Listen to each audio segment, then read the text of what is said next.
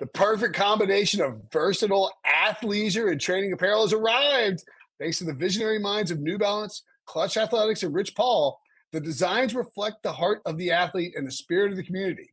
With rising defensive stars Will Anderson and Chase Young on the roster, Clutch Athletics brings the best innovative gear to all athletes, giving them style and performance on and off the field. Learn more and purchase Clutch Athletics at newbalance.com. Robert Half research indicates 9 out of 10 hiring managers are having difficulty hiring. If you have open roles, chances are you're feeling this too.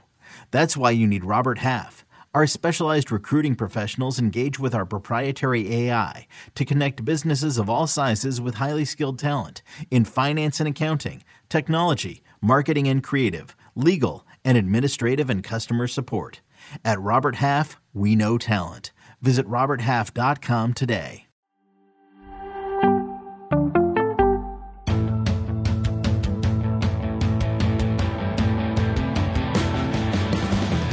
This is the Pick Six Podcast, and this is Sunday Night Super Friends. That's Will Brinson. That's John Breach. I'm Ryan Wilson, and this is the Sunday Night Super Friends Week 14 NFL Recap 2023 edition.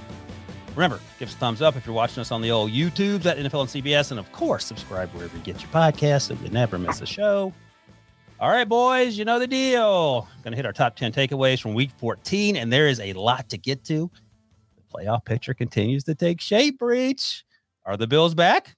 How worried should we be about the Chiefs and Lions and Jaguars? What? Joe Flacco and Jake Browning did what now? And look, we've held off, but I think it's time to have a very serious conversation about the officials. We honestly haven't bellyached about the officials at all, which is something noteworthy for this podcast. But I mean, come on now. We'll talk about that when we get to the Chiefs in a second. But the conversation, Breach, starts with God trying to take this podcast out with tornadoes. I mean, God. Well, number one, if you're watching, Breach for the second week in a row, it's in a hotel, not for good reasons, not for Jake Browning celebration reasons, Breach. I did not move into my hotel in Jacksonville. That is the most notable. I haven't been in Jacksonville for a full week. I went home. Tornado hit down in Hendersonville, Tennessee, where I live. All the electricity is gone in that city, and so I'm living in a hotel right now, talking with these guys. And then we had a tornado touchdown in Raleigh earlier today. No, it wasn't.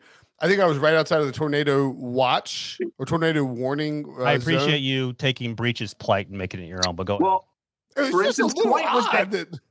And producer Harry's not here either. Brinson's point is that we're being taken out one by one. So Wilson might want to drive slowly home with two hands on the wheel from the office. Is all I'm saying. Absolutely. Yeah. Shout out to producer Harry. Hope you get better. He's dealing with some stuff. I texted him today, said I was going to be up in Connecticut, and he's like, "Well, I will not be there."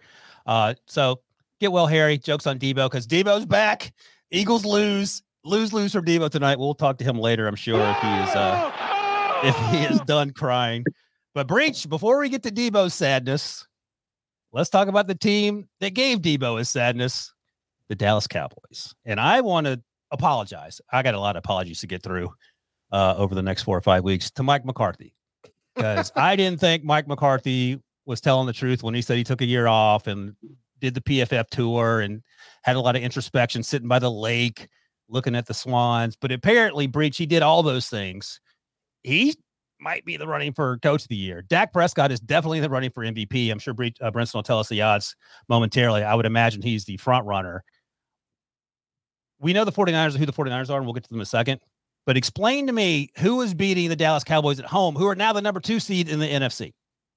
Well, and that's the crazy thing is no one. I mean, they're not just undefeated at home. They're blowing everyone out. They're winning all of these games by double digits. And like you just said with Dak Prescott and the MVP talk, I think it's got to be absolutely real. Look, I'm not going to sit here and toot my horn and say I was the only person who had Dak Prescott as my preseason MVP at plus 2,500, but I was. And all right, this is why he looks so comfortable now running this offense. And I think a part of it, we didn't see Brandon Cooks make many contributions at the beginning of the season. He's been kind of roping him in.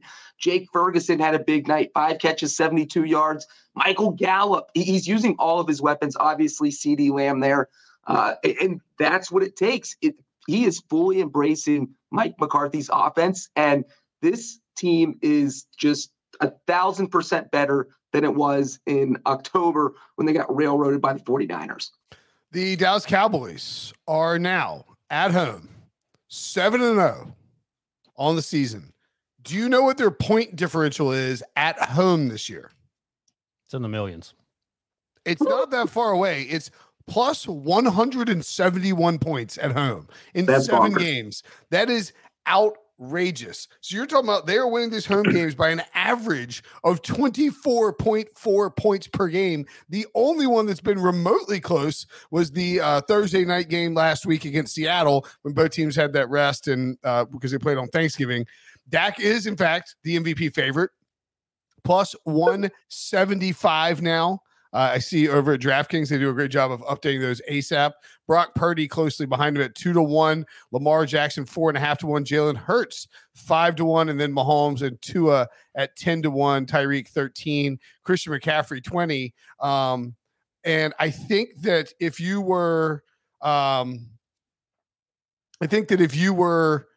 doing I think Lamar and Dak would be the two. The two guys that I would look at, like I think if Dak can get the 1 or the 2 seed, win the division, I think they probably have to win the division. Although with the Cowboys, I think you could possibly get away with not winning the division, maybe, and Dak getting it because they're the Cowboys. Is that possible? No one, they don't win the MVP typically, so I don't know if that helps. I mean, Breach has the rule about, it's not his rule, it's actually the way the league unfolds about the MVP has to win the division. Do you still hold by that, Breach? I mean, I would, because who's going to get the number 1 seed if it's the 49ers? Brock Purdy's doing some absurd things statistically that we haven't seen in years. But is Dak going to get that love from playing for America's team? I don't think that's that crazy of a theory, Brinson. But I would say Brock Purdy, maybe the odds don't reflect that, would be his number 1 competition right now. I mean, he had a career day today that we'll talk about later. I feel like every week is a career day for Brock Purdy. Let me ask you this, Brinson, because this is something that our buddy Joe Musso and I talked about earlier this evening. Typically, there's a moment or moments in the Cowboys season where you go, yep, there's Mike McCarthy and up. There's Dak Prescott throwing stupid interceptions. We have seen none of that this year. Mm-hmm. And you could argue that their biggest gaffe, and Breach, you have a memory for these things, so you can correct me, was finding a way to lose that game in week 9 to the Eagles, a game they probably should have won. But it feels like this team is hitting on all cylinders finally for Jerry Jones. And a big part of that's the defense balling out. But Dak Prescott has made very few mistakes. Mike McCarthy has reinvented himself as a play caller. Maybe Kellen Moore was the problem, which is nuts to say. But are you concerned at all that there's some hiccup unforeseen in the Dallas Cowboys future that history might suggest is on its way? Because I don't see it. Brinson. No, I mean, I don't think that. I think what you have to give credit to. I mean, they're playing at the Bills next week. I wouldn't be surprised if they went into Buffalo and lost that game. Buffalo looked like a much different team coming out of their bye against Kansas City. We'll get to that in a minute. And then they're at the Dolphins. So that's your hiccup, I guess, is having to go to Buffalo and then having to go to Miami. They haven't been great on the road. We're talking about 3-3 on the season. They are 6-2 out of the division, 3-2 outdoors this season. And again, you look at the losses though. They got stomped at San Francisco in that primetime game, and San Francisco just got up for that. San Francisco has made it very clear they want to dominate some of these other, like they dominated the Cowboys, they dominated the Eagles. Wanted to send a statement to the rest of the division. The Cowboys lost that game at Philly as well, but that game could have easily been a Dallas win. Like that was a really close game. And then you have the at the Cardinals game that they lost, where like they were just clearly, coming off the 70 point differential from the first 2 games, looking ahead past the Cardinals. So I mean, I think all their losses, the 3 losses sort of make sense from that perspective. So I don't think they're to go in there and like stumble. I think they'll bring their A game. They could go 0-2 in those games just because they're difficult matchups against 2 quality teams, although the Dolphins haven't beaten anybody. Then you have the Lions at home and the Commanders on the road to close out. So I think you can make a case that while they might not stumble, the Eagles get the Giants twice, the Cardinals once, and then the Seahawks next week. So even if the Cowboys don't stumble per se, I still think you look at the Eagles and say they have a much better chance at winning the division. This is not a great loss, but they're 72% according to the Upshot to win the NFC East, whereas the Cowboys just 28%. And that's like that. Does this team feel different? Absolutely. Cowboys? They're playing with swagger. Like, they expected to win this game. The Cowboys are usually the laughing stock of the country after they play a team with a winning record because they usually lose. Right. We saw it against the 49ers. They lost 42-10. We saw it when the Eagles game that Brits had mentioned, when they lost 28-23. And this team is carrying themselves differently. They're confident. It's really crazy to see it. You see Dak in postgame saying the defense carried us. You see the defensive guys in postgame saying Dak and the offense carried us. Nobody's taking any of the credit. The kicker doesn't even do interviews. Who I want to mention real quick because he is the best weapon in the NFL right now. First kicker in NFL history to hit multiple field goals of 59 yards or more in a game, hit the longest kick in the first quarter in NFL history ever with the 60-yarder. And to that point, that's another part of the Mike McCarthy analytical movement. There's a reason kickers have never hit 60-yarder in the first quarter because that's a high-risk play. It's if you don't make it, the other team gets the ball. The other team gets the ball midfield, so you don't want to risk it.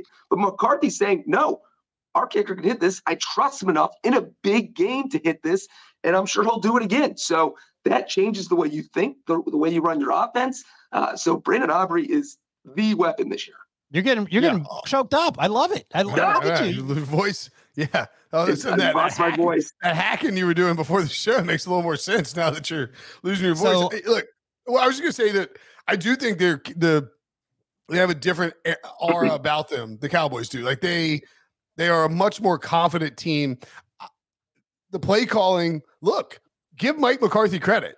He said, screw it. I'm not rolling with Kellen Moore anymore. Any longer. He convinced Jerry Jones to let him push Kellen Moore aside and take like the Kellen wheel. Moore any more better, by the way. Yeah, I know, right? And took the wheels in terms of the play calling, and he has been awesome. The play calling has been great. Dak has been fantastic in this West Coast or Texas Coast offense or whatever we're calling it. And you've seen CeeDee Lamb has emerged as one of the, I don't know. CeeDee Lamb's one of the 5 best receivers in football right now, easily. Like Justin Jefferson, Jamar Chase, Tyreek Hill, AJ Brown, and CeeDee Lamb. Is that the group? Maybe he's second in the NFL in receiving yards. Yeah, I mean, I think given like Jamar, I don't know if Damien mentioned. Yeah, I mean, I think Justin Jefferson being banged up, you can make a case CeeDee Lamb's the best receiver in football. Like it wouldn't be that crazy. He has been awesome. He moves all over the place. He's physical. Jake Ferguson, as Breach points out, has broken out this year, and you just have like an offensive line that's playing really well. The running game hadn't even been great, but Rico Dowdle's been a nice supplement to Tony Pollard, who hasn't really filled that explosive role that we thought we would get. It's a really good football team. Michael Gallup's playing well. Brandon Cook's coming on. There's no reason to believe they can't hang with anybody scoring-wise. The defense is playing great football. Dan Quinn's awesome. Micah Parsons killing it. I mean, bull rush Lane Johnson into Jalen Hurts tonight. I think the one concern would be inevitably when this team runs into San Francisco or Philadelphia in the playoffs, does Mike McCarthy we'll get to that. I mean, let them enjoy it. We don't have to crap on Breach bot has brainwashed you guys. Cowboys are going to win the Super Bowl. There you go. I'm just saying we've seen these type of performances from Aaron Rodgers, Packers, Mike McCarthy teams before, and you get to the playoffs and they tighten up and he gets conservative. No, you don't have time for that. It's week 14. Let him enjoy it. Let Breach enjoy his victory as the Breach bot. I just want to say quickly, Breach, Aubrey, Joe Musso did the math on this, 316 yards of kicking tonight through the goalpost. I don't know where that ranks, but that's fun. Also, less fun, Debo, if you are composed, do you want to explain why the Eagles are where they are and if there's a fix? Because I don't know if there is, given the injuries and on both sides of the ball, injuries, Jalen Hurts, lack of a running game, and then your best players fumbling the ball is going to happen every week. But what are the biggest concerns for you? Is it the loss of the coordinators? Is it something else? What's going on? I'm going to take the optimistic approach. They're still going to win the division. I think look at the NFL playoffs. The NFC playoffs is an easier stretch than the stretch that they've just had. That's a good point. About Cowboys, Chiefs, Bills, 49ers, Cowboys. The That's playoffs would look like Packers, Lions, and then 49ers or Cowboys, I could very much see the Eagles hosting the Cowboys in the NFC Championship. What do you think about that? That would help their cause, because you don't want to play, as Breach noted, you don't want to play in Dallas under any circumstances. Well, why is this team different, though, Debo, between now and 12 months ago? I think it's the stretch. Like, the Cowboys had much more pop tonight. They had the hardest stretch in NFL history. They went 3-2 during it. They played teams, the two best teams, on back-to-back 10 days rest. I didn't think they would tonight. A.J. Brown and Devontae Smith, I think, are a top 3 wide receiver duo in the league, and they looked like James Thrash and Todd Pinkston from the early 2000s tonight. Catching strays. Give Al Harris credit. Like, they obviously, I think, identified something and were punching at that ball. 3 fumbles as the Eagles were driving. The Cowboys, the hardest stretch in NFL history. What are you talking about? I mean, it's a tough stretch. That's a stat. That's been in the research. Who says that stat? That's in the research packets. Is that harder than what the Seahawks going to do at the Rams versus the Niners, at the Cowboys versus at the 49ers versus the Eagles? Like, coming up, I don't know, man. All right, so Debo's not concerned. Brinson, what's your level of concern about the Eagles? But it's not, You're taking the optimistically concerned approach. Like I usually do, yeah. Like you usually do. So, Brinson, this team has gone from 1 to 5. Are you at all concerned? Yes and no. I think they'll win the division. I think they have the sort of, I don't know, they got the Giants twice left and the Cardinals. They're going to win the division. Okay. I mean, they're not playing good football, despite Debo's optimism. They are. I think Pete Prisco used the word, and like I've heard this. I think Adam Shine used this word on Friday. I think the word I would use is, so I'm just going to use the word they've been using. You're building a suspense. Well, I can't wobbly. Okay, well, that's not where you want to be. December 11th. No, it's not where you want to be. You don't want to be wobbly on December 11th, but you've got 4 games to get right. You win out, and you're going to be at worst the 2 seed. I think they have a 23% chance to get the number 1 seed, with the 49ers now at a 71% chance to get the number 1 seed. So that's going to make life tough. You're going to have to go to San Francisco, but you can go do it. I think if the Eagles, it wouldn't shock me if the Eagles played their best football and went back to the Super Bowl. I also think because they've been wobbly, because Jalen Hurts is banged up, because you have guys on the defensive line, like the Cowboys are healthy at the right time. It feels like the 49ers got it, like lost they had their wobbles with those 3 games and the injuries in early, like earlier in the season, and then got healthy. And now the Eagles are dealing with that. And so you just sort of wonder, like, if something happens to Lane Johnson and he has to miss time, I don't know. Like I'm concerned, but this team is going to the playoffs and nobody wants to play them. Breach, how do you feel about the Eagles right now? Just gut feeling, reaction. If I had a choice and I had to play the Cowboys or the Eagles in the playoffs right now, I would fly the Eagles to my city to play them. The Eagles defense is playing a lot worse than the Cowboys defense. You know what's funny? So earlier today, the 4th seed is Tampa Bay, which is funny in and of itself, but they would have had to play the Cowboys. Todd Bowles does not want that. As soon as the game's in tonight, I said exactly what you said, Breach. I would imagine the Tampa Bay would welcome having Philadelphia come into Tampa Bay, knowing they have a puncher's chance. You don't have a chance against the Cowboys, Tampa Bay, or where you play on the moon. That game, you're losing by a lot of points. So I think you're right there. You can beat the Cowboys. By myself? I don't think on the road. I appreciate your faith in me. Debo is doing a terrible time with clock management, unlike Harry. So I'm going to move on. Jeez. Unless Debo's hitting the button in some room that we're not in. Debo's emotionally broken. I know. Now, did you not watch that game? Let's stop talking about it so that Debo can mentally recover. Get your mind right. Do your job. I should yell at Debo like Patrick Mahomes yelled at the official at the end of that game. We're going to talk about the Kansas City game next, because so the 4th and 15 play ended it. Kansas City was trying to make that drive. Got the 4th and 15. The reason they had 4th and 15 because in the previous play, it was a fantastic throw to Kelsey. Kelsey made a great throw, lateral 20-yard throw in the air to Kadarius Toney, scored a touchdown, would have put them up with less than a minute to go over the Bills, except Kadarius Toney was between 4 and 5 inches offsides. Now, In the post game, what does mean? I would suggest he was a little more than 4 or 5 inches. Well, the neutral zone is the neutral zone. So the neutral zone is the length of the football. Okay, his foot was in the blue line, right? I think the neutral zone. So the only person allowed in the neutral zone is the center who can put his hand in there. I'm not telling you. I'm just. I understand, but let me get to the point, and then we can talk about it. Whether he was a lot or a little. Here's the point that Patrick Mahomes was making. He's been in the league since 2017. He has never seen offensive offsides called. He said in the post-game interview that typically, and we see it all the time, receivers look to the official on the side, point at him. He says, okay, or back up. The official didn't do anything. We'll have to see if there was any conversation between Kadarius Toney and that official. And Patrick Mahomes was livid. I've actually never seen him that angry during a game. I'm sure he's been that mad at his brother before for some TikTok nonsense, but we haven't seen that either. So he was fired up during the game. In fact, they had to hold him back from yelling at the official before the 4th and 15 play. He was angry after the game, and there was some audio caught in the middle of the field when he went to shake hands with Josh Allen.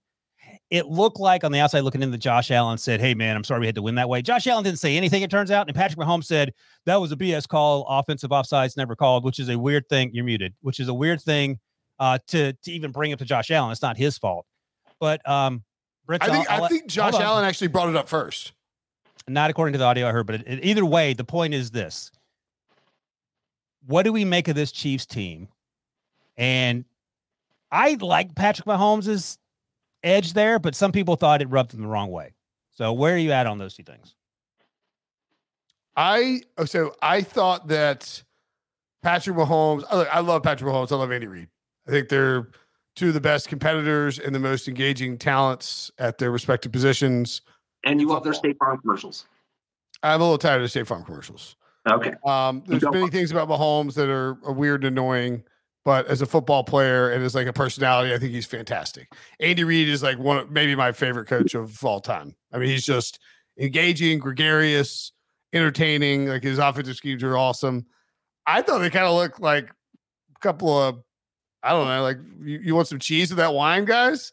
Like, dude, Kadarius Toney was blatantly offsides, and I will read this from our colleague Gene Sterator, who wrote this on X.com. When officiating the line of scrimmage, general philosophy is not to be overly technical and split hairs over very minor infractions, such as a receiver's hand slightly breaking the line of scrimmage. However, when an infraction is so egregious and obvious, bold, a flag has to be thrown. Kadarius Toney is bold, blatantly lined up offside in the neutral zone. You rarely see an offsides penalty on the offense, but that is not because this play in Buffalo, Kansas City isn't a foul. Bold, it is because a receiver rarely lines up offsides. Kadarius Toney is like even with Bills players almost. Now, there was some debate about whether he looked at the official as if to say, am I on or off? You can see him turn to the right. I think he's probably looking at Patrick Mahomes, waiting for him to snap it, not checking with the official. We saw Tracy Wolfson note that he did look. He's just in the neutral zone, and I thought it was closer than that, but I whatever. I can't. I mean, I can't change time, so it doesn't matter. I think it's one of those things. And the other thing is, does it affect the play? No. Why are we getting involved? This is the first example of this, and I don't have any dog in this fight. But again, like on Thursday night, the Steelers, the long snapper breach on the extra point. Technically, was that a penalty? Maybe. I don't know. It didn't affect the game in that sense. But why are we wasting time calling these plays and mucking up a game that people enjoy watching, not for the officials, but before? That was one of the most insane plays we saw all season. And it's not, it doesn't count. Go ahead. My personal issue is that why is this the call that you are going totally crazy for? As Briggs had mentioned, it was clearly a penalty. Like, we can argue about whether the officials are calling this regularly, but he was offsides. So you can't argue the fact that the official threw the flag. When they played the Packers on Sunday, there was one of the most blatant interference calls at the end of that game where the Chiefs receiver got interfered with. There was no flag. If you're Kansas City, that's when you go crazy. That's when you yell at everyone. That's when you threaten to fight people, so that the NFL can say, oh, we blew that call. We screwed over Patrick Mahomes. NFL's not having that reaction tonight. They're laughing themselves like, our ref got this right, and now Mahomes looks silly. So it just blows my mind, and maybe it's frustration for them boiling over that they've now lost 2 games on controversial officiating calls, but one was correct. Blatant? Sorry to interrupt you, Breacher. If you're watching on YouTube, his foot's in the blue line. It's not like his foot is like he's not on the Bills. But look, the neutral zone is where like the front of his foot is in front of the football. Like the neutral zone is the football, and he has crossed the neutral zone into like the Bills' neutral zone territory. I don't see that, but I mean, it doesn't matter. The flag was called, but it doesn't seem blatant to me. I get that. It's offsides. It doesn't matter if it's blatant. You agree it's offsides? Yeah. That's it. So it's so here's Carl Cheffers asked by the pool reporter Matt Derrick following the game. It's like, walk us through that what the officiating crew saw and how that play was flagged. Yeah, sure. It's one of those things we don't want to be overly technical on, but when in his alignment, he's lined up over the ball. That's something that we're going to call as offensive offside. So that's what the down judge saw. He saw that the alignment was over the ball, and that's what he ruled on the field. That's what he called. They mentioned Andy Reid. Yes, ultimately, if they look for alignment advice, certainly we're going to give it to them. But ultimately, they are responsible for wherever they line up. And certainly no warning is required, especially if they're lined up so far off sides where they're actually blocking our view of the ball. So we would give them some sort of a warning if it was anywhere close. But this particular one is beyond a warning. I mean, look, it's fine. Look, man, you can't rewrite history. And Kadarius Toney had some knuckleheaded. He had a drop in this game. I mean, it's not like he's Travis Kelce making this play. It's a guy who has a history of doing stuff that it doesn't help his football team. I'm just at the point where I'm tired of seeing them interfere. This did not affect the play. And real quick, if for some reason someone listening did not watch this game, it was a 51-yard touchdown pass with just over a minute left where Travis Kelce caught it, then lateraled it to Kadarius Toney. Travis Kelce was 25 yards downfield, lateraled it to Toney. The strike for the lateral, like perfect an absolute pass. Spiral. And Toney coasts in for the touchdown. And all right, all called back because of this. Let me ask you this. So I do you think that because last week the Chiefs lost to the Packers, so okay, I'm gonna make a statement, then I'm gonna ask a question. I think that in the last 2 weeks, the Chiefs have been involved in close games where they had a pass interference call that should have been called. The NFL has acknowledged that should have been called. Now, were the Chiefs holding on that play? I think so, but that's again subjective, just like the pass interference call. This week, you have that touchdown. You think you're probably going to win the game or at least take the lead, and this happens. I think that Andy Reid and Patrick Mahomes are boiling over in frustration in a way that we have never seen from them ever. And you rarely see from like high-level NFL coaches and high-level NFL quarterbacks out of a realization that as good as they are at their jobs, and as good as Travis Kelce is at his job, and as good as the defense has played, that they are currently only one game up on Denver for the division, which is wild, and that they are going to have a really, really, really hard time of forcing the playoffs to go through Arrowhead Stadium, which it's done for the last 4 years. And I think not going through Arrowhead. I mean, that's but that's part of. I think that's part of the frustration here from these guys, not necessarily on this one play. I also think it's a little odd that we saw them melt down this week versus last week. And I would suggest, let me ask you this. Do you think, this is the question, do you think that... Thanks for letting me know that can...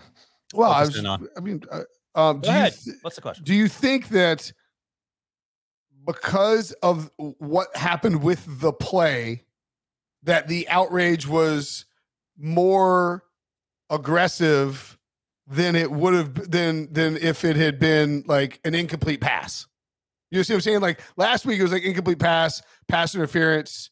Yes. And then now this week it's a crazy lateral play. Yeah. I don't think Andy Reid was showing much emotion. I think Patrick was pissed off about the way the play ended because it had no effect on it. That was my take on it. I don't think they care about the Denver Broncos. I think they are frustrated with the way the offense isn't working. That's my take, Breach. Yeah, and I think to that point, though, that the Chiefs in the years past, they knew they were good enough to overcome little losses like this or little mistakes. But now they've lost, 4 of their past 6? I mean, 4. That's right. It's a big number. And so it makes it really feel like the Chiefs aren't invincible. They can't just pull something magic out of their hat, pull a rabbit out of their ear, and beat other teams. And so now they're getting genuinely frustrated because hey, we can't just go out there and win games. We need these calls to go our way. So it's just interesting to see their personality change in that sense. They're 1-3 since their bye.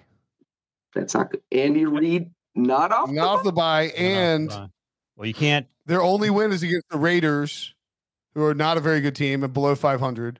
Their losses are they lost 3-0 today. They're doing better. I'm kidding. It's a joke. They're terrible. I was like, what? I was like, wait, the Raiders are bad. I mean, the Raiders are 5-7. They're not like a terrible football team, but I mean, they've lost to 3. You've lost to the Eagles, a team that you played in the Super Bowl last year, that you had on the ropes. You beat the Raiders. You lose at the Packers, which is just a tough one, in again, a tough fashion. And then you lose at home against the Bills in a game where you were pretty desperate to try to get to 9-4, right, and have an opportunity to stay alive in this AFC the race for the number 1 seed. Yep, and it's not great. A lot of it, I think, is frustration, as we talked about, with the way the offense isn't working like it has historically.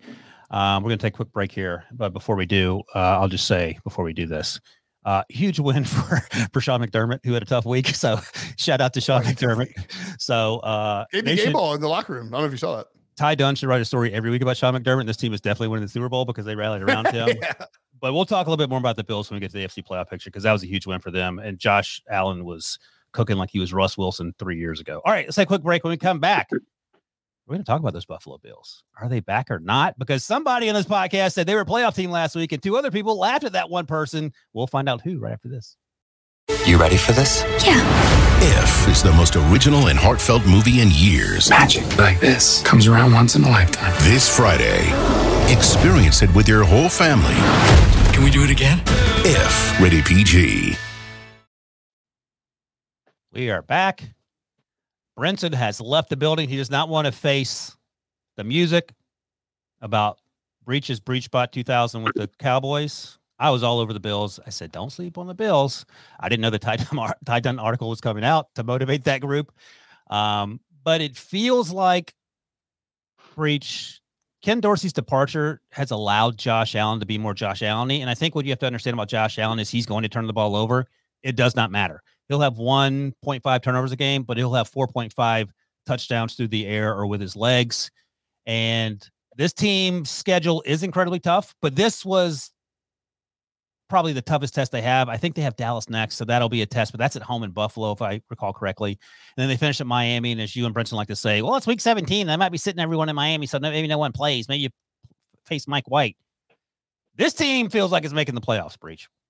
Yeah, I mean, this team looks driven. They went out there, and I would say by the end of the first quarter, it just really felt like they were going to win the game. I like they just looked possessed, and that doesn't mean they dominated all 4 quarters. It just was one of those games until Josh Allen threw an interception that Wilson just mentioned and let Kansas City back in the game. But yeah, I do feel like this is a playoff team, Wilson. You've talked me into it, even though they do have the Cowboys next week. And then all winnable games. Wilson's the guy talking to people into the Bills being in the playoffs. Wilson hates the Bills. Oh, why do you say that? You've been complaining about the Bills for like 2 years now. Give me 1 or 10 examples. Thank you. I'm like, the Bills are dead. You guys are always like, by the way, Breach, it looks like you're wearing a black turtleneck. Is that true? He put on a Sprockets thing. He's good. No. Keeps me warm. I feel like you're always sort of anti-Bills, just in terms. Last week I wasn't, and you were. Don't try to turn the tables. Own it. I picked the Bills to win the Super Bowl. I'm driving the Bills. Brinson, we're talking about after the Week 13 podcast. Wilson was the only one who picked the Bills in the AFC playoff picture. You guys laughed at me because of their tough schedule. I knew the Ty Dunn article was coming out. You guys didn't, so that's a little insider information. I do think what's interesting about the Ty Dunn article is that, and love Ty Dunn, great dude. I think Sean McDermott would like a word. Well, what's interesting is that obviously you had the stuff, the New York 9/11 stuff, right? I mean, that was the thing that it got focused on. That was not even the top 10 craziest things in that 20,000 word story in my mind. Right. 3-part story. It's insanely long. Talked to 25 people from the Buffalo Bills organization. I thought what was interesting was that it sort of lost in the whole discussion of it was that against McDermott's sort of wishes in 2020 or 2021, Brian Dable literally said, F it. We're going to be us. We're going to play our game and just cut Josh Allen and the offense loose. And I think you've seen that from Joe Brady the last few weeks. Joe Brady's best interest is letting Josh Allen win games for them. Now, I thought Allen could have, I thought they sort of pulled back the reins a little bit in this game after they got up 14-0 in the second quarter. And Kansas City's defense tightened up. They did a great job of smothering Stephon Diggs. He finished with 11 targets, 4 catches, 24 yards. I mean, that's nothing. They really focused on passing out of the backfield. Josh Allen ran the ball 10 times in this game. If you look at Josh Allen's, I think Josh Allen rushing attempts props for next week are a good look. He's been running the ball a lot more the last couple of weeks. And I think that's going to be sort of the protocol for the Bills moving forward. There's just, they know that he had no games before last week with more than 8 rushing attempts.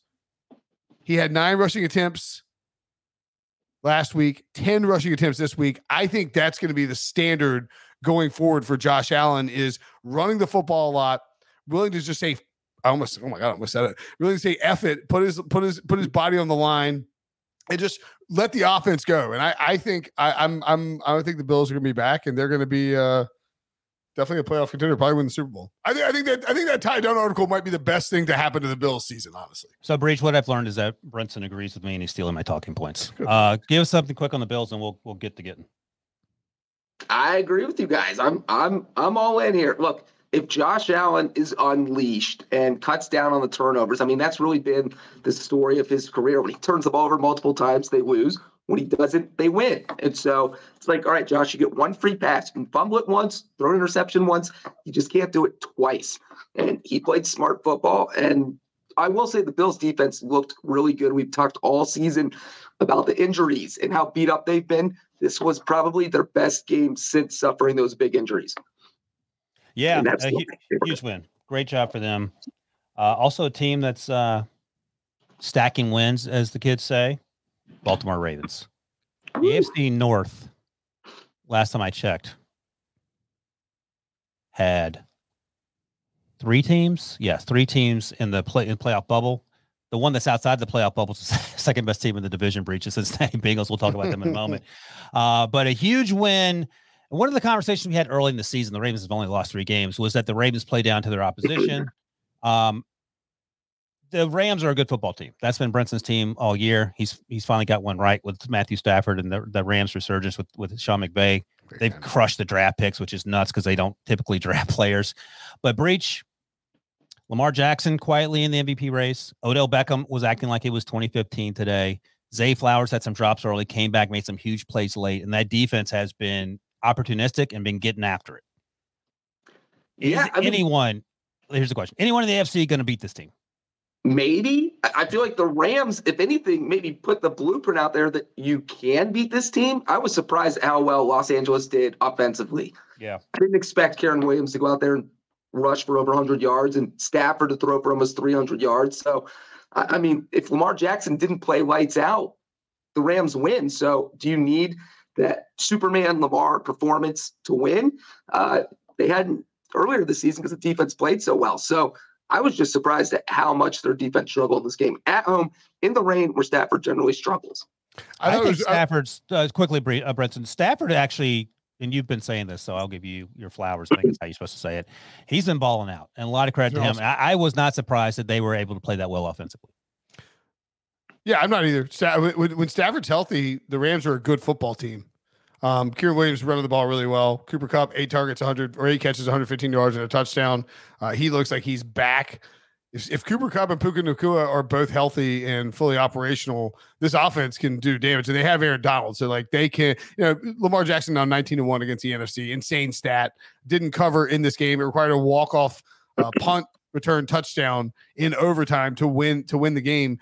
I thought, to me, the biggest story in this game in particular were Odell Beckham and Isaiah Likely, and additionally Zay Flowers, but he's been good all year, stepping up with Mark Andrews going down for the season, and sort of like, all right, well, who's going to be the vertical threat here? Now, the touchdown, the 54-yard touchdown that Isaiah Likely had in the first quarter was, I mean, you could not have been more wide open. Like as a freebie. The Beckham one was a bomb from Lamar.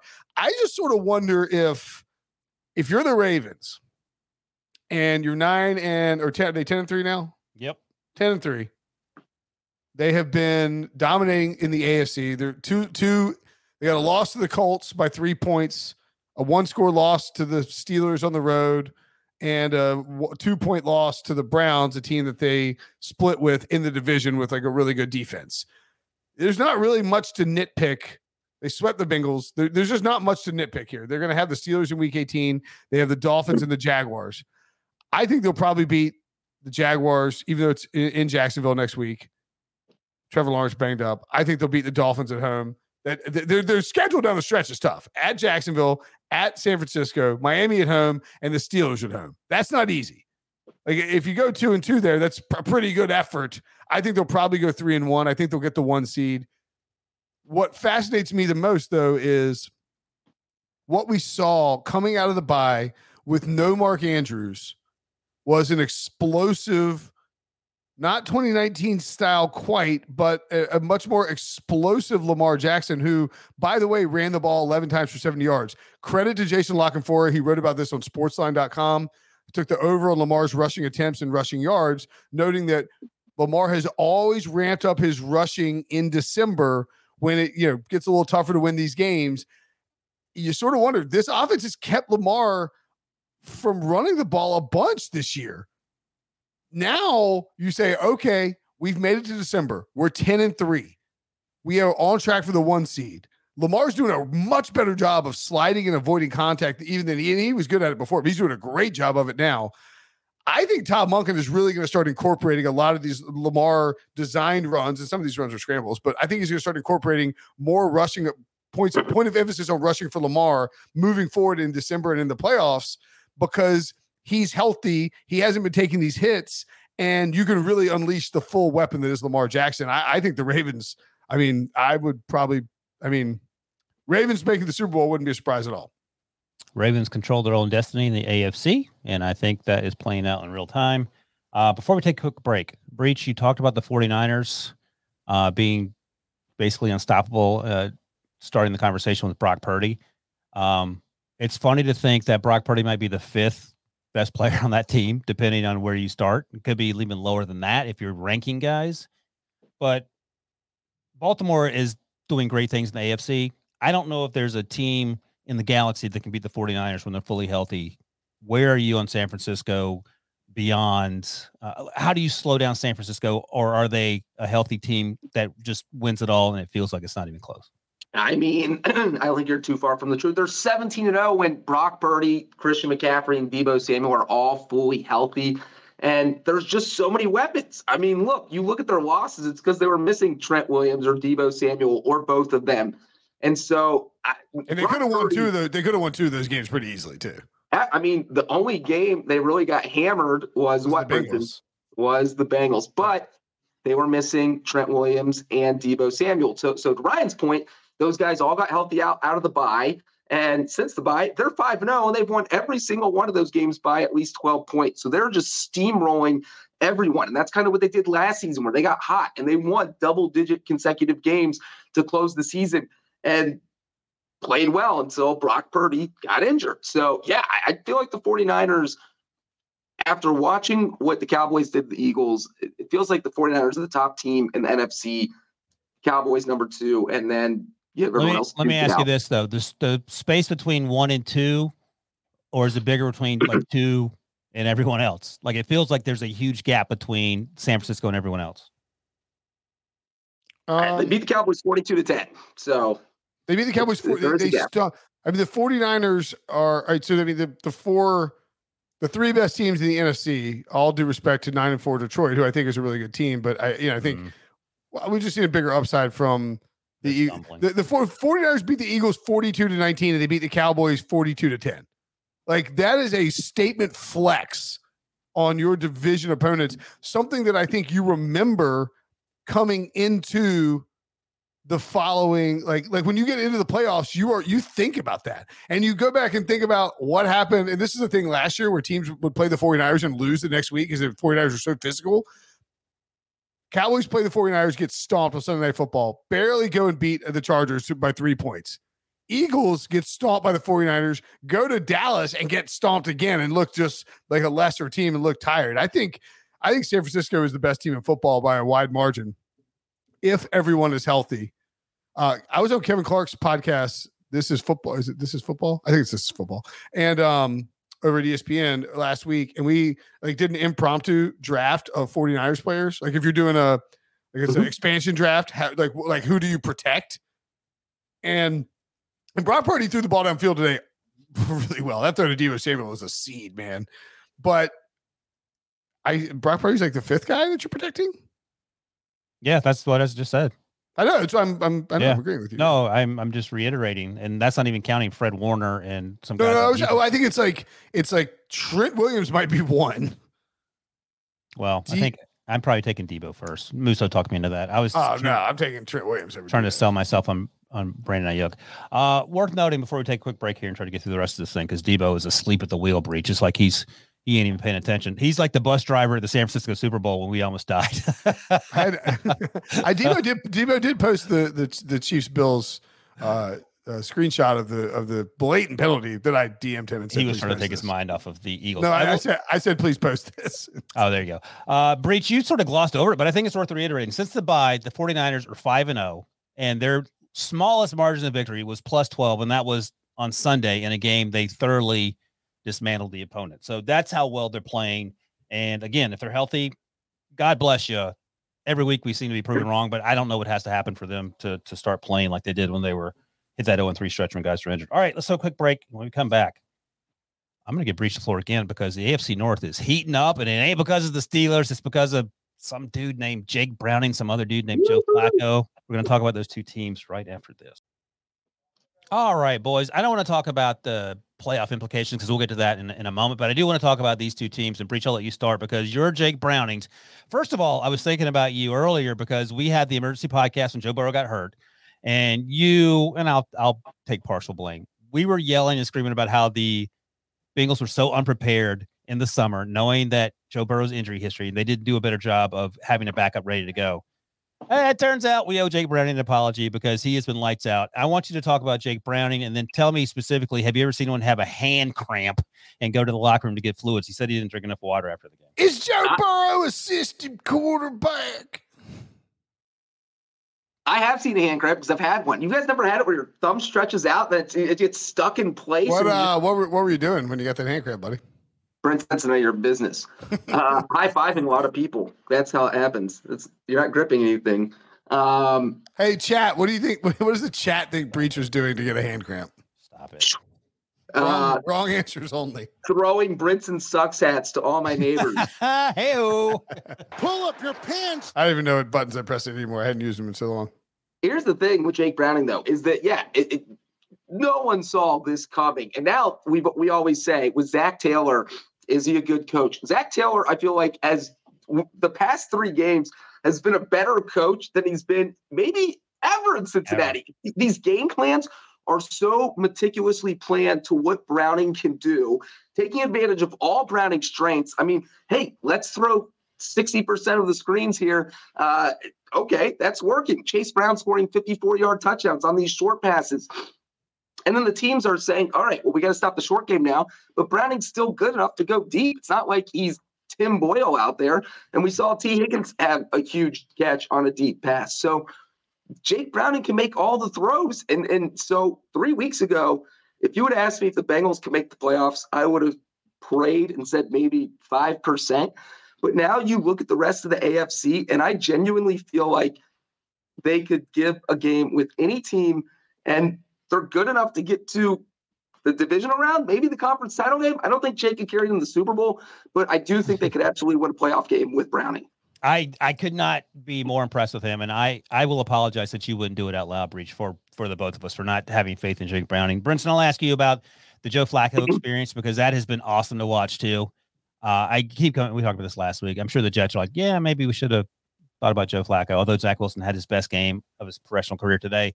Where are you on Joe Flacco? And it's that this team feels like a playoff team as well. They're currently on the inside looking out of the playoff bubble. Yeah, Browns at 8-5, 85% to get in the playoffs.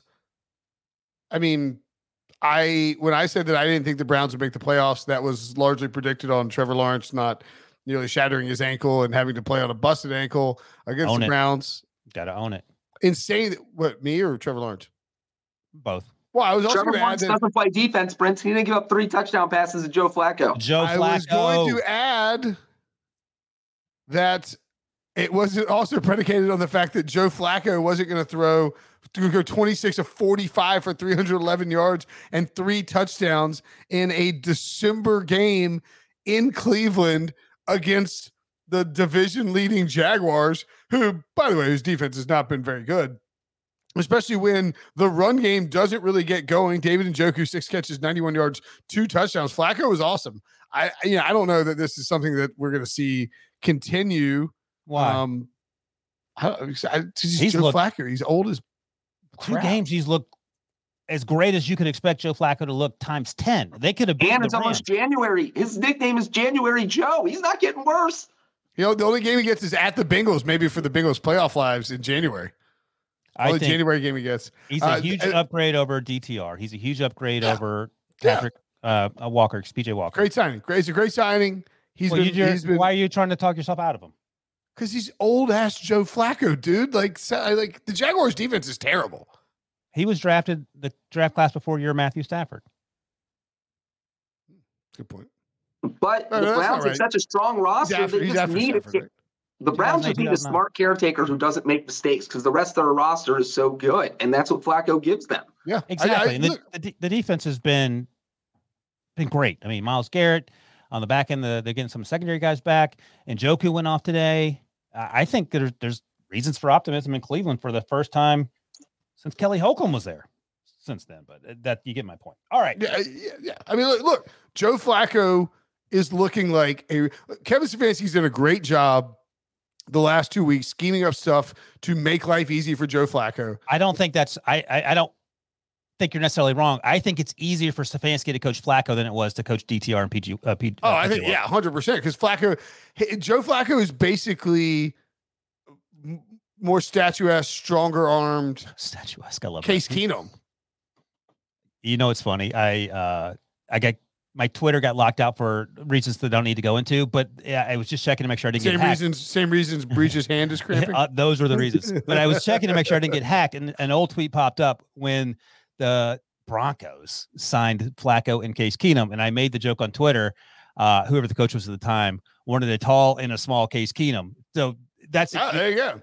Remember that time that when he was with Denver and I taught you to like believe the Broncos would win the division with Joe Flacco? Calling a flag on that soccer room. All right, so let's fun to watch. We'll talk about over under 2.5 AFC North teams who make the playoffs. Let's think it to yourself, write it down, and we'll talk about it in a couple minutes. Debo is YOLO Deboing it up. He says go for 3 hours. So people in the chat, you've asked for this for 14 weeks. You're going to get it. Okay. So that's right, folks. Debo is authorized. Brinson tangents. That's right. We have Breach has nothing. Breach has his own hotel room. He has nowhere to go. Wilson is in a soccer haven, and I've got a bunch of sugar. My God. Hey, Debo, we're going to have a long conversation. I called my calls with Debo LME conversations for Luis Miguel Echegaray, who would always call Debo about particulars about the podcast. Debo, set aside some time tomorrow. All right, here we go. Next up. Breach, I would say you're probably the most positive person on this podcast. Brinson, you and I are probably battling for the other side of the spectrum. So knowing that, let's start with the positive. We're going to go with the Broncos-Chargers game. Breach, you talk up the Broncos, and I'll let Brinson skewer Brandon Staley. And speaking of the Chargers, who's your favorite NFL mascot? What's that from? Brinson, do you want the Broncos? Will that make you feel better? What's that? No, go ahead, Breach. The Broncos are good. They are good. I think the thing about Russell Wilson, we watch him play, and he doesn't look as magical as he did with the Seahawks. He does just enough. The defense is pulling the wagon, and Russ is back at the back just kind of shoving it. And, you know, it's Keep moving it a couple inches. And that's all you need here. I mean, all you need is Russell Wilson not to make mistakes because the defense has been playing so well. And that's what he's doing. He's playing lights out. And everybody, I mean, every throw he makes to Cortland Sutton is a highlight. They have an unbelievable chemistry. And with that, Sean Payton's got to love that. He's thinking, this is what I used to do in New Orleans. This is what I wanted the whole time. This is what Nathaniel Hackett wanted last year. And so, man, I think the Broncos are a threat to make the playoffs. But again, we'll talk about the AFC playoff picture in a second. But they dominated this game. This was a game the Chargers had to win. This was the Brandon Staley might get fired game where the Spanos says Chargers are done, man. Shut Herbert down. Herbert's got he's going to have an MRI on Monday for what might be a broken right thumb. I thought it was index finger. It's a thumb? Or index finger, excuse me. Yeah. Here, before you go on, let me set this up. So they scored 7 points against the Broncos, the revitalized defense Breach talked about. They scored 6 points last week against the Patriots in a 6-0 win, which is embarrassing. Week before that, they scored 10 points. They are not scoring points. Kellen Moore there's a reason he's not in Dallas. Go ahead. I mean, it is, you want to talk about, exactly, vindication for Mike McCarthy. They scored 38 points against the Lions in that wild shootout game at home. And they scored 30 against the Bears and 27 against the Jets way back in October. They had a week 5 bye. I mean, they've been over 30 points 3 times this year. And they have been under 20 points or less since their week 5 bye. 1, 2, 3, 4, 5, 6 times. 3 times they've gone over 20 points. 20 points. You have Justin Herbert, Keenan Allen, Austin Eckler. You brought in Kellen Moore to change how you were going to approach this thing. It's inexcusable. Hold on. The defense sucks too, by the way. Sure. That's Brandon Staley's baby. No. Don't get me wrong. Brandon Staley's got to go. I think what this is. Hey, sorry, let me ask you this though, because I was shocked. Keep interrupting me. It doesn't matter me. I know. I'm reverse Brinson and you. Then I get mad when you do it to me. But I'm more handsome, so it's okay. But I want to get to this point. We know it's true. Come on. Is it creepier when I whisper? Yes. I agree about Brandon Staley being in serious trouble, and I've tried to defend him. He has a winning record. That's the only point I want to make. It's not like he's 10 games under 500 in almost 3 years. Well, that's fine, but I think this game in particular, where the Broncos started this season as bad as you can start a season, 0-3, and that third loss, 0-3, or excuse me, let's back this up, 1-5.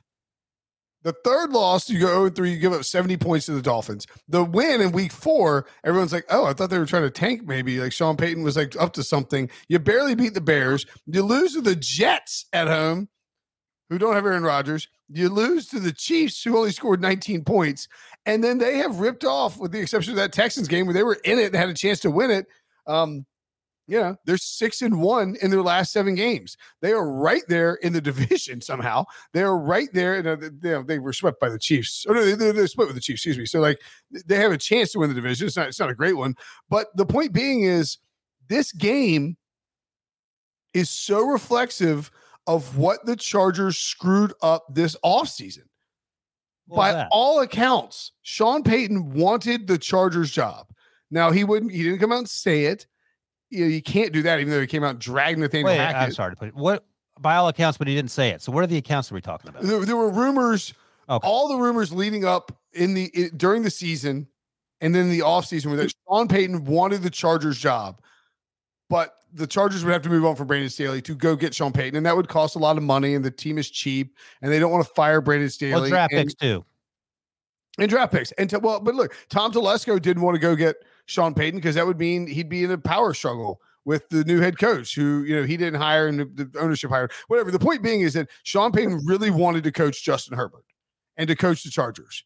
Instead, he ended up coaching the Broncos, and he put the final nail in the Broncos' coffin by beating them 24-7. And he's got his team at 7-6 with a legitimate shot of making the playoffs. The Broncos have the coin flip, 50% chance to make the playoffs. I'll just say real quick, one sequence in this game that really kind of epitomized both team seasons was Russell Wilson throwing interception on Denver's first play from scrimmage. Boom. That's not good. The Chargers go out. They probably get the ball at Denver's 13-yard line. That's easy points. Just take the freaking points. The Broncos defense holds them 3 and out. It's now 4th and 3 from the 6-yard line. Your team scored 6 points last week. If the Broncos are gifting you points, just take them. Take the field goal. Staley didn't do it. He went for it on 4th and 3.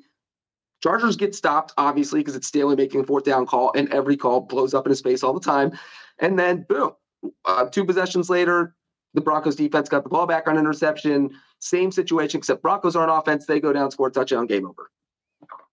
They're at the Lions, have the Patriots and Chargers at home, and then they're at the Raiders. I think there's a really good chance if they go 1 and 3, lose to the Lions, win the last 3, 93% chance to make the playoffs. Most likely as a wild card, 10% chance, according to the Upshot, to host a wild card game. Obviously, if they go 4-0 to close out, they're going to get in the playoffs. All right, this team's good. Let's talk about the AFC North playoff picture, which includes those. Yeah.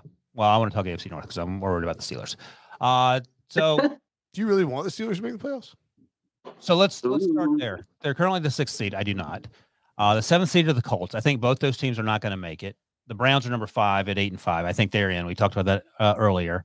And then there's a glut of teams at 7-6. The aforementioned Denver Broncos, Breach's Bengals, my Buffalo Bills, the Houston Texans who lost to the Jets today. So Breach, who's in and who's out? It feels like the top 4.5 teams are set. The top 5 teams are set for me. The division leaders currently in the Cleveland Browns at 5. Who are you swapping in and out, and who you leaning towards here at the end of week 14? And just before Breach makes his picks, I was going to point out, Upshot has the Jaguars at 84% chance to win the AFC South. So pretty good chance, but Trevor Lawrence is banged up, so no guarantee. Chiefs at 91% chance to win the AFC West. Ravens 87% to win that division, and Dolphins at 92%. So I think, to your point, Ryan, you can pretty safely lock in those 4 seeds if you want to do this exercise, and it comes down to 7 teams battling for 3 spots. But are all 7 teams really battling? Because I don't think the Steelers are going to make it, so they're out. Of the 7 teams, the Browns are 8-5, and the other 6 teams are 7-6. So yes, they are battling. The Steelers are out. No, in my playoff picture that Ryan asked me about, they're not battling. Will, they're already out. They're done. I think the Steelers are out. Remember a month ago when I said the Browns are in, the Steelers are done. So this is the same exact feeling. Who knows? Maybe they make it. I don't know. I don't want to. If they lose to the Colts, they're down to 9% chance to make the playoffs. They're not. I don't want to throw Ryan's team under the bus like that. Anyway, here are my wild card teams. Yes, go ahead. Browns, who I've been standing behind firmly for over a month now, despite all their quarterback woes, and becoming the 8th team since 1950 to win at least one game with 4 different quarterbacks, 4 different starting quarterbacks during the season. So I have the Browns in. I am out on the Texans. I think they're too banged up on offense. CJ Stroud in concussion protocol scares me. So I am not going to have them in. I am in on the Bills and Bengals. There, I said it. Browns, Bills, Bengals. I'm done. That is my playoff picture for the AFC. Well, so for the Texans, I think it's really interesting because if they're at 41% right now to make the playoffs. If they win this week at Tennessee, they're at 56% chance to make the playoffs. If they lose, 23%. Now, what's very interesting to me is that we just saw Derek Carr come back after his 2nd concussion this season and play the week after he suffered the concussion. We saw Brock Purdy do the same thing. We noted that, Breach. Remember when we were talking about that Purdy game in the Niners, how the NFL hadn't let anybody come back from a same week or same week of concussion, et cetera. They have changed, they have really eased back on that protocol process because guys are just coming back the week after and getting through concussion protocol. Now, maybe part of that is the baseline stuff, but I do think that the Texans season may come down to whether or not they play CJ Stroud the week after he was placed in a concussion protocol and took a huge hit in a loss to the Jets, and whether or not you play him at Tennessee. And look, there are some moral implications and long-term franchise management implications you have to think about when you put CJ Stroud back out there that quickly. I think it's only a medical decision. It's not like you don't have option in deciding whether you're going to play or not. You could just say we're not playing him because he suffered a concussion. No, the medical staff has to clear. No, I understand what you're saying. Point being is like, if he doesn't play, you can toss Houston out. I'll take Indy, Denver, and Buffalo. This YOLO Gardner stuff, I can't get behind. If Breach is out on YOLO Gardner, that concerns me. What's Indy? Actually, I should probably take Cleveland instead of Indy, shouldn't I? They're 8-5. Oh, back on the Browns bandwagon. Well, I mean, there's 8-5. They have an 85% chance to make it, and they play. Yeah, why wouldn't you take them? The Bears. Yeah, Bears, Texans, Jets, and Bengals. Even if they lose, if they win. Brinson, stop looking at the percentages, and you got to say what you think is going to happen. Yeah, you're being brainwashed by the upshot. No, I'm just looking at the schedule to see like who they've. Use your brain. They're going to win. They're not going to go 0-4. Okay, you're talking to yourself now because me and Breach are on the Browns bandwagon. Yeah, I think you got to put the Browns in at this point. So look, close the upshot and use your brain for this last one because the upshot is rotting your brain. That's what Breach is trying to tell you. I'm going Browns, Bills. Again, everyone's on the Bills. Finally. I picked them to win the Super Bowl. As Breach noted, week 13, you were off the Bills. You laughed. You have been dragging them for like 2 years now. I'm not going to be gaslit. Everyone knows why, because Sean McDermott straight up Heisman'd you at the combine. You're like, hey, Sean, I went away with Mary too. He's like, I don't have time for you, son. Not going to be gaslit. You are switching. I'm not gaslit. I'm telling everybody why you don't like the Bills. Who's your final AFC wildcard team? The Broncos. Ooh. Broncos, Bills, and Browns beats Bears and Battlestar Galactica. All right. NFC. Lastly, let's do the NFC. And appropriately, we've done the NFC playoffs earlier as in the course of our conversation. So we're going to. I think we did. Look, man, Debo is in a precarious place. I'm not. Let's take 30 seconds each and name our wildcard teams. Yeah, okay, you go first. Playoff picture. 30 seconds, Brinson. Go. You go first, Breach. I knew you were going to do that. So I was prepared. I'm going to say the Eagles schedule. Do you think the Niners get in? I think the Cowboys are a much better team than the Eagles, but based on the schedule down the stretch, I'm going to give the division to Philly and put the Cowboys in the 5th wild card, the Packers in the 6th, and the Rams in the 7th. Boom, my 30 seconds are up. Turn my mic off. So Joe Musso is making a case. He was doing this earlier today for the Colts, the Bears, who are playing actually some pretty inspired football. They're 5-8. They're on the Look at it. Hey, Debo, click the Chicago. Click that Chicago team name. Worth noting, our number 12 down there, 5-8, and we can scroll down and we can look at this schedule real quick. They have 1-2 in a row against the Vikings and the Lions. The defense, by the way. I believe 8 weeks ago. You look at we're on the 30-second shot clock, so let's go. We're talking about for your boy Musso, man. 30 seconds. Let's go. No, this is not NFC. This is Bears talk. They hired Phil Snow, the former Panthers defensive coordinator, as a senior advisor, and the defense has been way better in EPA, takeaways. Awesome against the Lions. Look at it. I mean, 24, 13, 31 against the Lions, of course, 10 and then 13 again. They get at the Browns, Cardinals and Falcons at home, and at the Packers. If, as Joseph J. Musso suggests, they win those first 3 games. If they win out, they're at like 50% to make it. Do the Bears make the playoffs? No, but I agree they need to win out to be in that conversation. Yes. All right, so let's get back to win in Cleveland on Sunday in Week 15. I'll entertain the discussion. You'll allow it to be brought up in we will bring Musso back into the chat. We'll let bring Musso onto the pod and have him discuss the Bears making the playoffs. But I will say it's a pleasure to watch the Bears when they're playing well, so Musso doesn't have to act like a Debo and cry when his team gets. By the way, the NFC South are you ready for the contraction talk again? This no. Give us your playoff teams in the NFC. Okay. I think Philly will get. I think San Fran gets a 1 seed. Philly gets a 2 seed, Dallas 3. Obviously, whoever wins the NFC South, I think it's either Tampa or Atlanta. Very close edge. I was sort of break that down for CBSSports.com earlier tonight. You can read it on the website. Philly at 5.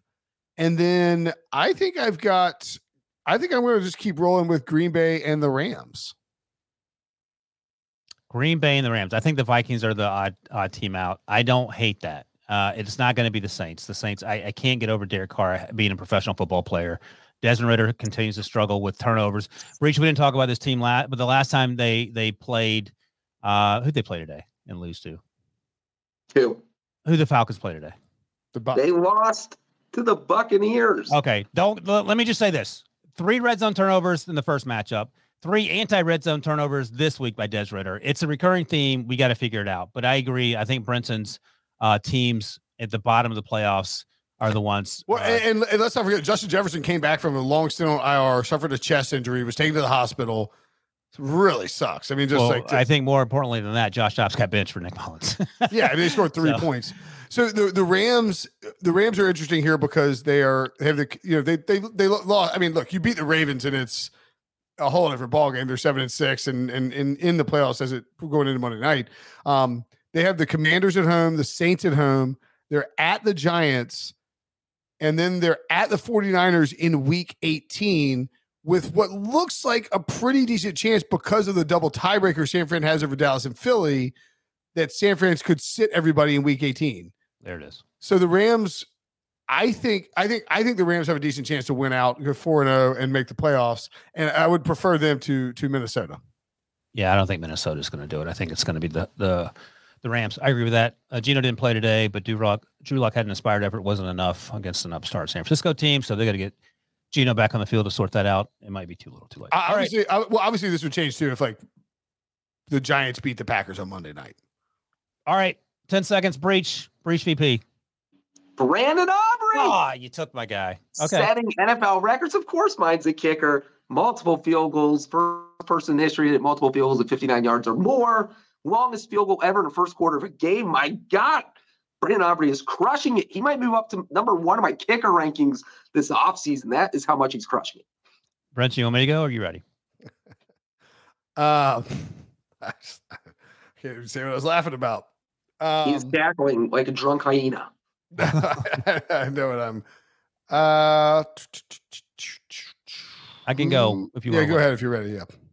Yeah. Breach, you are no longer the vice president of the Bengals fan club. Shout out to Jim Breach because you didn't take Jake Browning, arguably the best quarterback on the Bengals roster right now, healthy or otherwise. I'll just leave it at that. So great showing by Jake Browning. Overcame a crippling hand injury to get back on the field after you got an IV and drink a cup of water.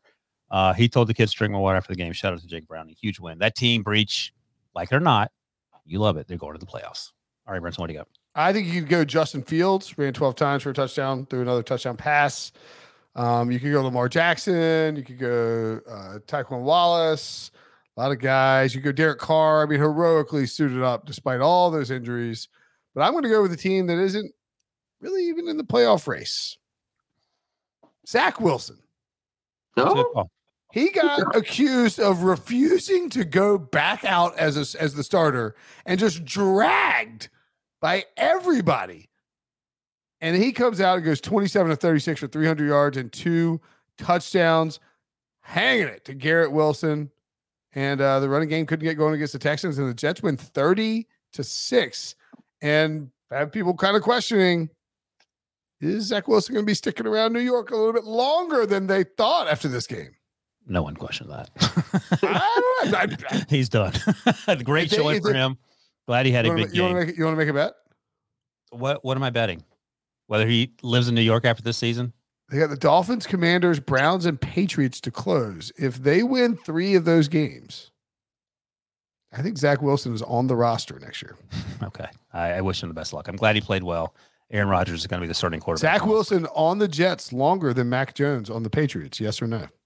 That's a good bet. We'll revisit it in the offseason. Shut up, Breach, you jerk. All right. That's it. That's a wrap on week 14. Breach, Godspeed that you get back your electricity and you can not have to live in a hotel. You doing okay? You need anything? Get all my free waters. Got his free waters. Okay, he's set to go. He's staying on a different floor than his family. I'm surprised you didn't realize this, Brenton. That's his family requested that. So let's be real. I was like, Breach, you next door. He's like, no. It's like, are you on the same floor? No. Are you in the same hotel? No. He's in the next building over. All right, that's it. Breach, go see your family. Week 14 from the Super Friends is in the books. But don't worry, you can check out the Pick Six podcast all week on the YouTubes at NFL and CBS or wherever you get your audio podcasts. In the meantime, thanks to all you guys who watch and listen and comment. Thanks to Wilbur Brenson, Johnny Breach, and Adebo. Thanks to Debo for letting us go long tonight. Got called out of the lot to say. Oh, did you drop a GD? No, I just said a lot to talk about. But thanks, Debo. Breach, did he drop a GD? No comment. No comment. All right, see you guys next week. Bye-bye.